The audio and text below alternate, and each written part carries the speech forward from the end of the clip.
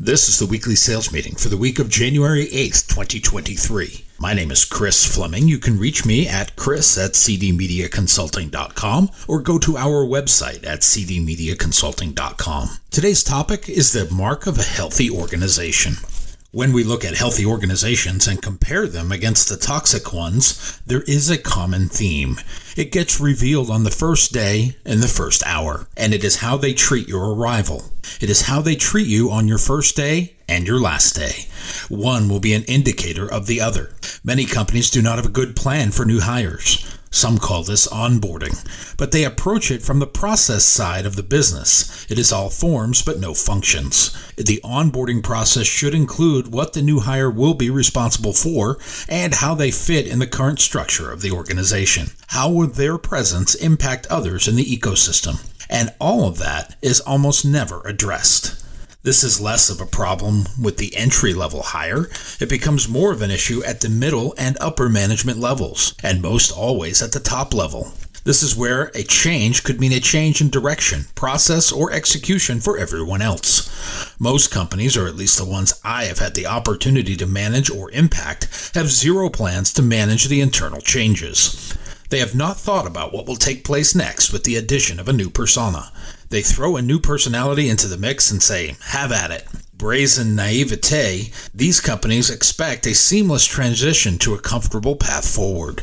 But the reason there is a new personality in the mix is something has changed. The old person left, voluntarily or otherwise, or there is a new opportunity on the horizon. Either way, what the company should not want is business as usual. They want business as unusual, and that starts on day one. Healthy organizations have a plan on day one. The weak ones do not.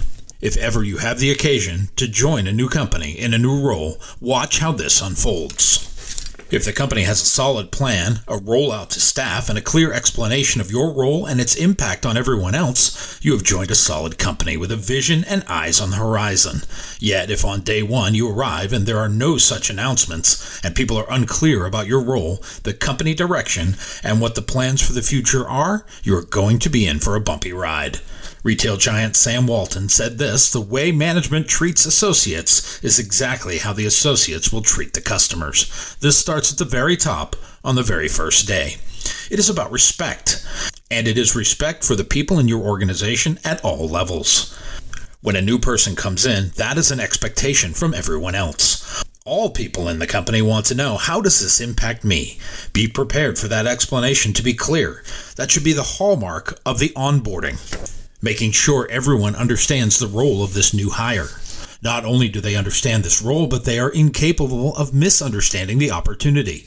McDonald's founder Ray Kroc said, "You're only as good as the people you hire."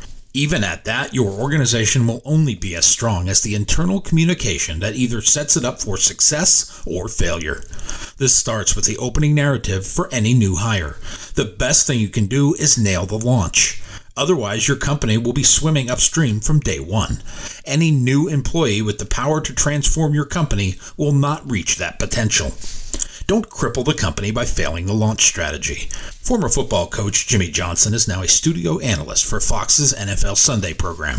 While he was a coach, he had a winning philosophy. He said, treat a person as if he were where he could be and should be, and he will become what he could be and should be. Meaning that those that are given a clear path to success will surpass your expectations. Those swimming in a murky water will drift off into oblivion. That is all up to leadership. It is up to those at the top to have a great plan for introducing a new personality into their place of business. As we have discussed, everyone enters from their own point of view. If you want them to have a different point of view, that needs to be laid out on day one. It can't be something left to the imagination of others. Most will assume a negative impact. No matter who that employee is and at what level they are hired, setting them up for success on day one is a key component to future growth. Nolan K. Bushnell is in the Video Game Hall of Fame. I did not know there was such a place, but he is one of the founding fathers of video gaming. He brought Atari into the mainstream as its co-founder. He was later responsible for the children's restaurant Chuck E. Cheese. He said, "Hire for passion and intensity. There is training for everything else." When you have someone who has both of those characteristics, it would be a shame to handcuff them under the shackles of what we have always done for the sake of convenience. If you have hired someone to make necessary changes to your organization, let them get to the business at hand. Don't slow down progress to let the rest of your company catch up. Believe in the vision of the future and take the first step by paving the road to success. Tell everyone at the same time what the future will bring and the road we are all traveling to get there. Good people won't stay in a company that is ripe with communicable dysfunction. Peter Drucker wrote, "Accept the fact that we have to treat almost everybody as a volunteer. In leadership positions, we cannot be vague or unclear. We should not leave things to interpretation. Our vision and the route need to be clear." As leaders, remove obstacles from the path. Do not place landmines. Do not cheer for failure as some do. Cheer for success. Help your team navigate the space and provide guidance along the way. If you are not providing assistance to get to the goal, what are you adding to the conversation? There are times when our own ego gets in the way. We cannot stand it when others shine when we believe it should have been us. In healthy companies, credit is shared, not coveted. Watch for that in whichever organization you join.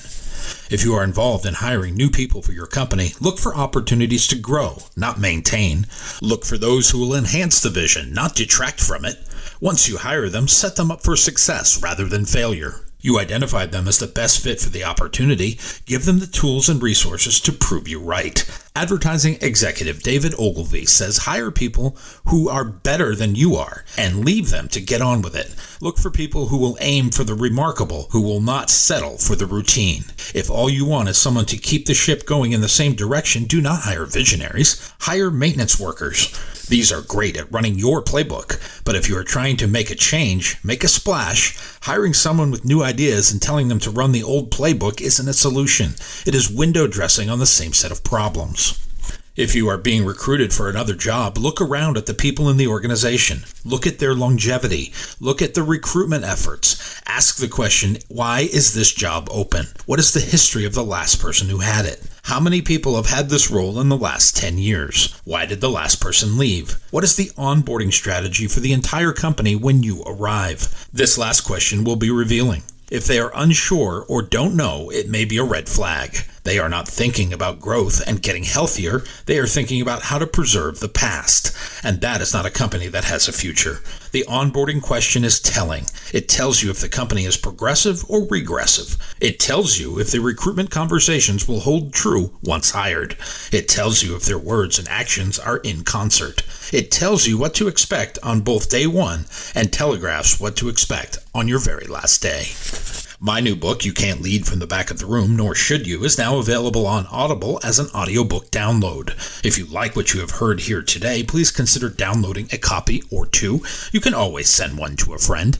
Go to cdmediaconsulting.com right now and follow the instructions to order.